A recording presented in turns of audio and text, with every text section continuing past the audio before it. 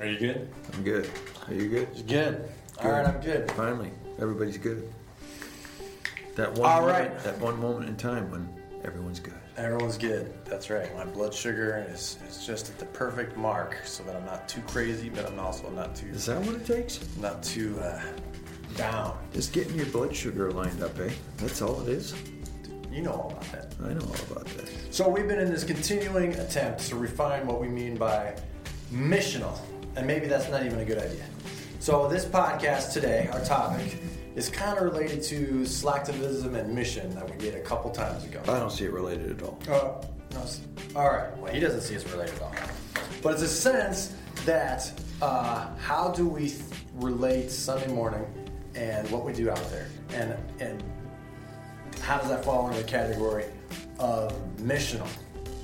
Yeah. Okay, maybe you better let me introduce. All right, you introduce the topic. Okay. Yeah. So, like, in traveling around for, I don't know, a couple of years, maybe 5, maybe 10 years, it seems to me that a lot of times churches adopt the label missional, and what that means is Sunday morning service with a little added on justice projects as a sprinkling. So it's Sunday morning service plus justice projects added on. There's not really an interconnectedness between Sunday morning service and justice projects. There's not really an endeavor to be present. It's something like this. We have Sunday services. We have a leadership structure that's inside these four walls of this building, and we just we sit here in our offices and we discern, well, there's a problem in that part of the community, there's an issue in that community, there's a need in that community. Let's rally the people around, let's gather resources and go attack the problem and solve the problem. And my contention is that's not really what I think engaging the mission of God, being present in the mission of God, participating in the mission of God looks like. That looks more like Christendom power trip. Turning poor people into objects. And I think that's not the way God works to save the world. From Northern Seminary, in partnership with Missio Alliance, this is Theology on Mission, the podcast exploring God and integrating faith and life. Here are your hosts, Jeff Holsclaw and David Fitch.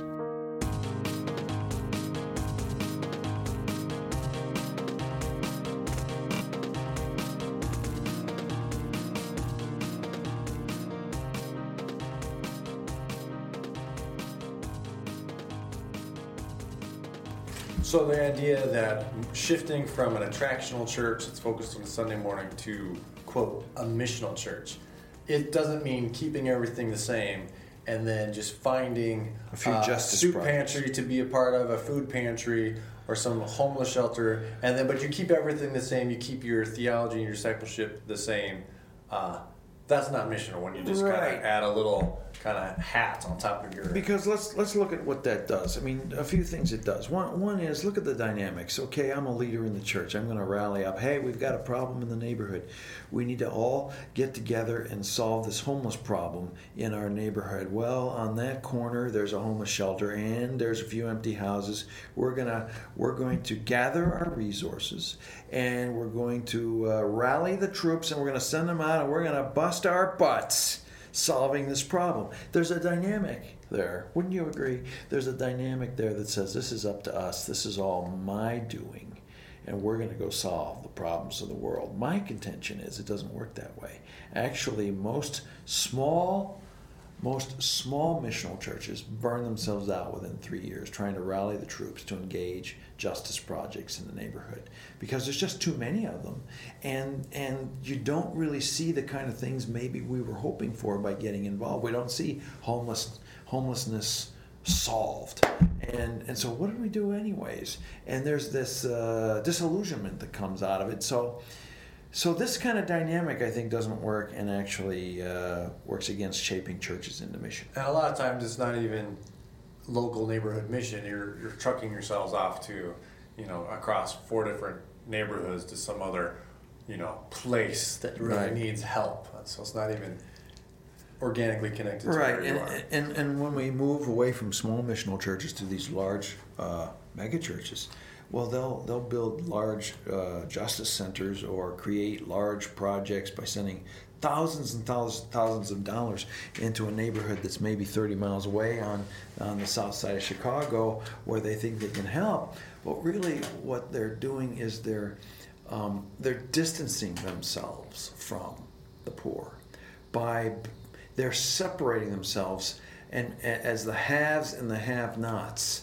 And we all know about Bob Lupton and Toxic Charity and When Hurting Helps and all those books that have been done to show how we're creating a dynamic that actually makes poverty more endemic to the situation by basically putting all the pieces to the puzzle in that support person being in poverty. You know what I'm talking about. That wasn't too good of an explanation. But this dynamic we have to overcome.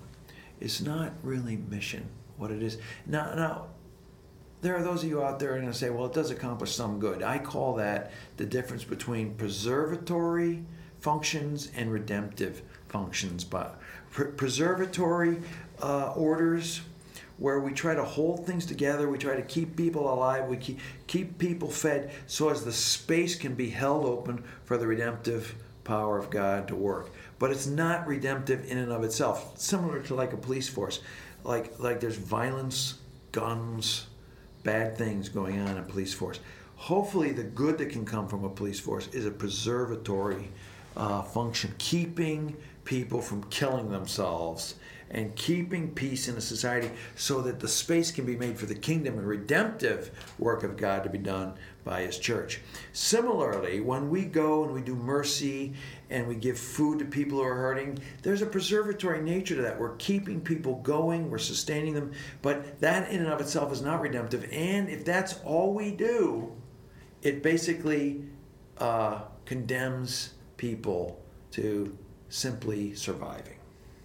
So that's the sense, not flourishing, right? And so we're not empowering these communities.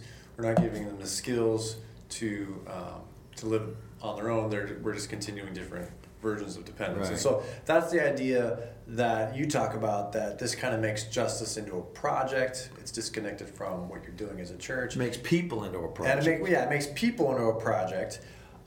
It's disconnected from relationship, but it also makes justice, you say, into a concept. Now, what does that mean? Well, it makes justice into a concept. Right. It's something we believe in. We've already figured out in advance. We've figured out what justice looks like in advance because we know what it's going to look like. And so what we do then is we often enter into a place and do what we think is justice, where in reality, if we just stayed there for a little while, if we lived there, if we were present, we might find out that what people need, what the world needs, what the school system needs, what the justice system needs, what the government needs is maybe something completely, totally different. And yet we have to live there long enough and listen and be present, see what's going on, discern the work of God, the presence of Christ among people, listen, in order to discern what justice is. I think all of us know justice can become something we print on a t-shirt to make ourselves feel better. But we must discern justice, and justice in Christ is not always justice of the world.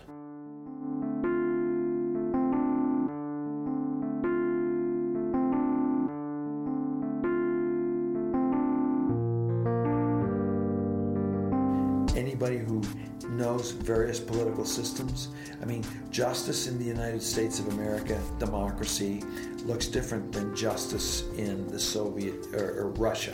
I was going to say Soviet Union, but it doesn't exist anymore. But it isn't typically American to say, hey, we know what justice is, and Iraq, you need our justice. And we're going to go bombing you into whatever to make sure you get it. But actually, no, that's not the way God works. And so we need to discern justice and what God's doing, not just conceptualize it and implement it in a kind of a white Cartesian way. And you kind of just spilled into the last point that I think we often talk about is that justice, when it's viewed as a project where you're applying this concept, as it ends up being very coercive. As you're going in there and you're just banging people around, giving people money, taking money away, telling them to do certain things. We're using the word. I think you're using the word coercive, not necessarily in a violent way. We're going there to bring peace. But what we do is we impose our ideas of what we think should be done, whether we like it or not, whether we mean to or not. And so that can be felt like coercion. So, yeah. So there's a better way to do this, maybe. Is there a better way to think of missional that's not just an attractional Sunday morning church program with social justice tacked on? Yeah, well, so I guess, but let's just understand that to do what we're talking about takes a whole re-envisioning of a culture. And so, first of all, we no longer think in non-spatial, non-local, non-particular terms. In reality, our Sunday morning gathering becomes part of a rhythm of the rest of the week. And so what we want to see ourselves doing is like not only practicing the Lord's table on Sunday morning, we want attending to the presence of Christ, but taking all that does in our lives to our neighborhoods and tables, say in our homes in the neighborhood, and tables in the various coffee shops, children's groups, school cafeterias, lunchtime at the local justice of the peace or courthouses, wherever we eat meals regularly, in the cafeteria or in the McDonald's or wherever that we go to, where we go to work, on the train car when we come home, if we're having a beer or something with somebody, tend to the presence of what God's doing there. Learn how to listen to the issues. Learn how to be present long enough to discern what God's doing, and then let us participate. And then, hey, who knows? We might discern that God is leading us to do A, B, and C together with the community, and then let's bring resources. Let's say, hey, could you help us? We need a carpenter on this house, and we know of a carpenter. We've got teeth problems with the children in the school. We got 2 dentists that are part of our church. Then bring the resource post facto, so to speak, ad hoc. And in terms of joining with what God's doing in the neighborhood. What do you think about that concept? What are the struggles that you've had at Life on the Vine? Because the other day when I was thinking about this, flying home in a plane, I was thinking, Life on the Vine, are they just Sunday morning service with a few justice projects added on? And then I admit I have this problem, and it's called impatience, and it's called impatience. But I thought, I'm going to have to go home and yell at Holzclaw for doing this to Life on the Vine. Not to say I'm not off the hook on this. It's a struggle, and I just wonder, like, in what ways are you at Life on the Vine? Because I'm no longer at Life on the Vine. I'm at Peace of Christ, and we're dealing with all these same struggles. Everybody is. How do we quit? How do we resist being Sunday morning service with a few justice projects added on?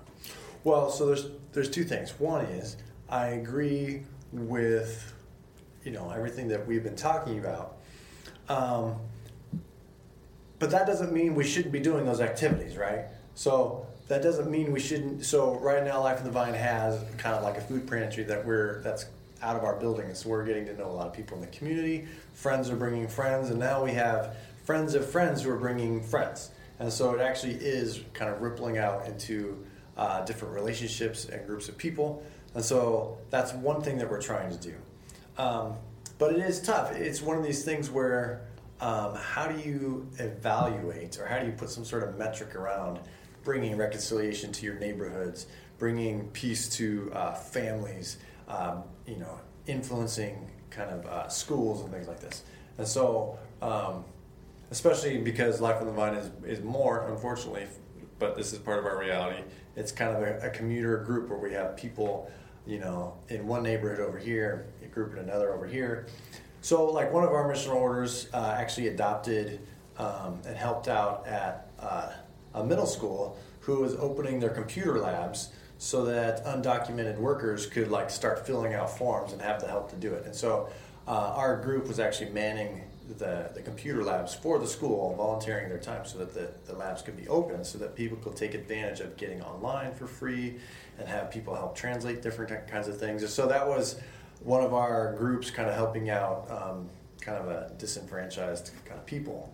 And so there's things like that, but yeah, it's been difficult for us to you've got Life in the Vine, the building where you meet is in the middle of, I don't know, a half a dozen communities. And frankly, your people are dispersed among those communities, and they ought to spend most of their time, in my opinion, in those communities. Yes. In their home groups, missional orders like we called them, and Life in the Vine, being present and engaged with what's going on in their neighborhoods. One of the problems with justice projects being made into with justice projects is they become a project, and they, in essence, I don't think bring the gospel. In other words, they don't bring the project, that what's going on, what God is doing, to its full completion in Christ. That's going to take some theological explanation, but basically what I'm saying is we turn it into a project, we try to solve its problem, but do we realize all violence, all unreconciledness, all lack, all need finds its fulfillment and reorganization in the kingdom of God through Christ. And sometimes we just think, I have to go solve that hunger problem. I just have to go solve that homeless problem. I just have to go solve that domestic violence problem, bring some counseling there. No. Here's where I differ with some of my friends. Jesus. No Jesus, ultimately no justice. No justice, no Jesus. So if you know that doesn't come out very good, heard. That's more of a written thing. So K-N-O-W. You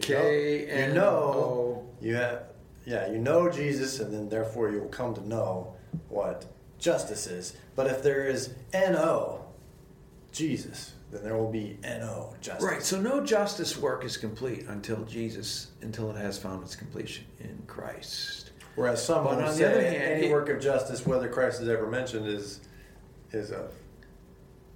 inherently good. Yeah. Right. And this is where... And we're not saying it's bad, it's just incomplete. It's incomplete. So that's a little bit of a difference between a reformed person who thinks I'm over-stereotyping. Common grace has an inherent integrity and goodness to it, a beauty to it, separate from the redemptive work of God in Christ.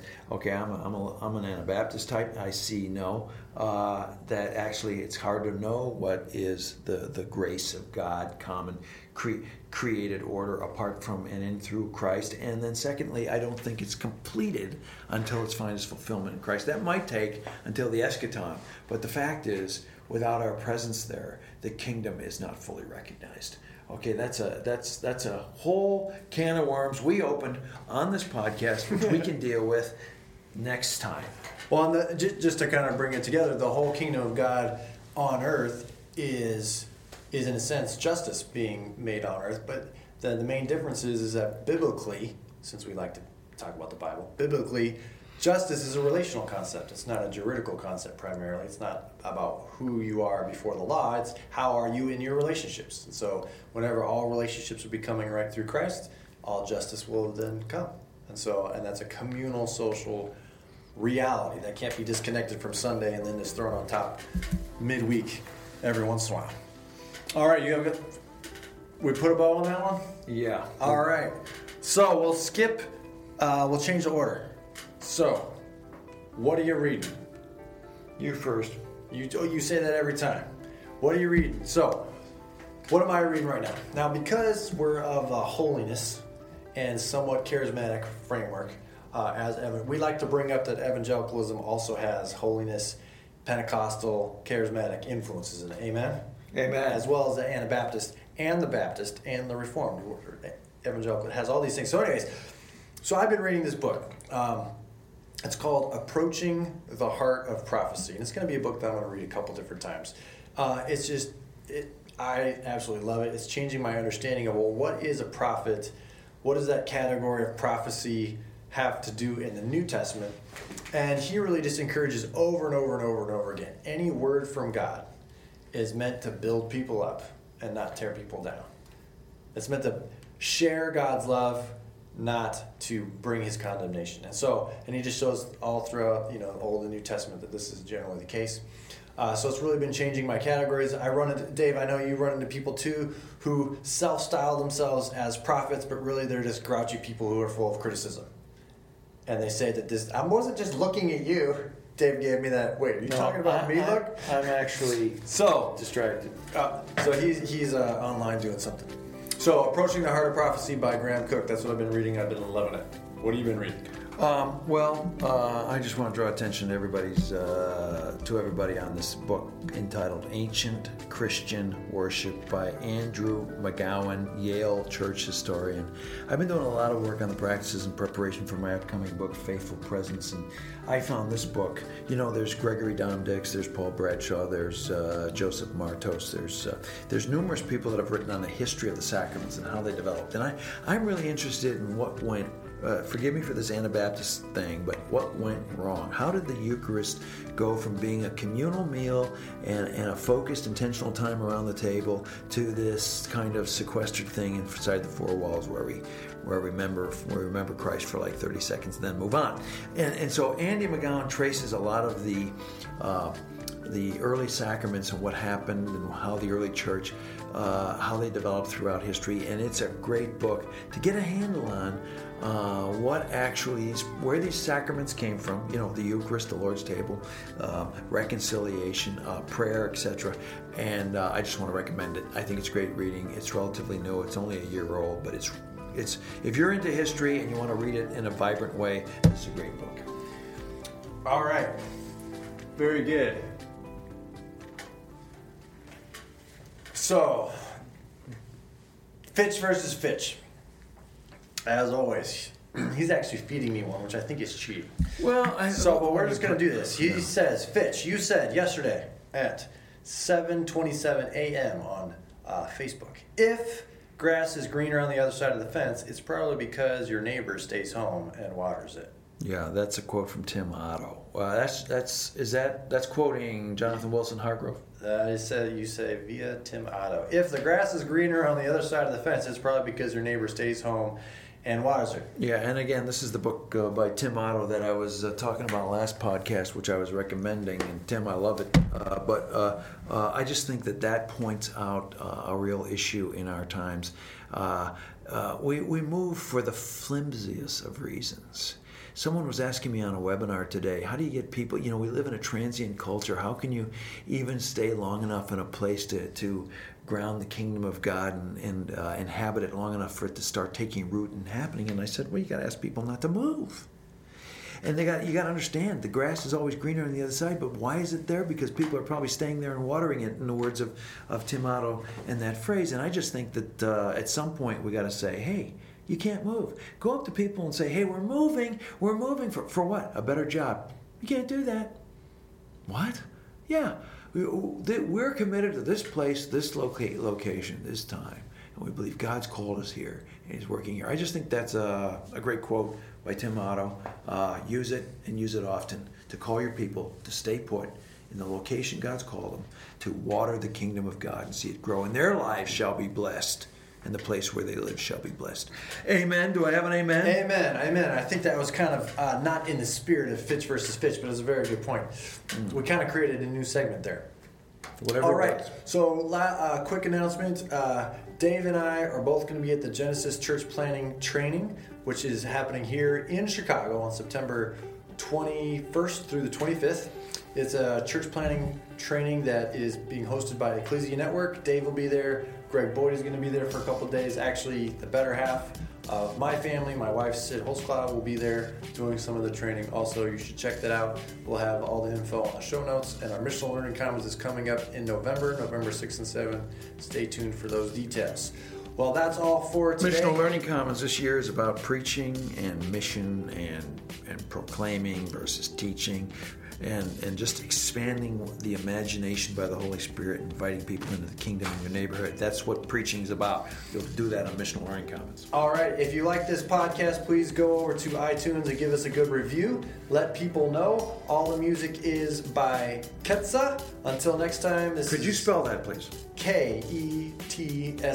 There's a bunch of good music. Dave loves it. He's got to listen to it for like 4 minutes before we even start the podcast to get in the groove.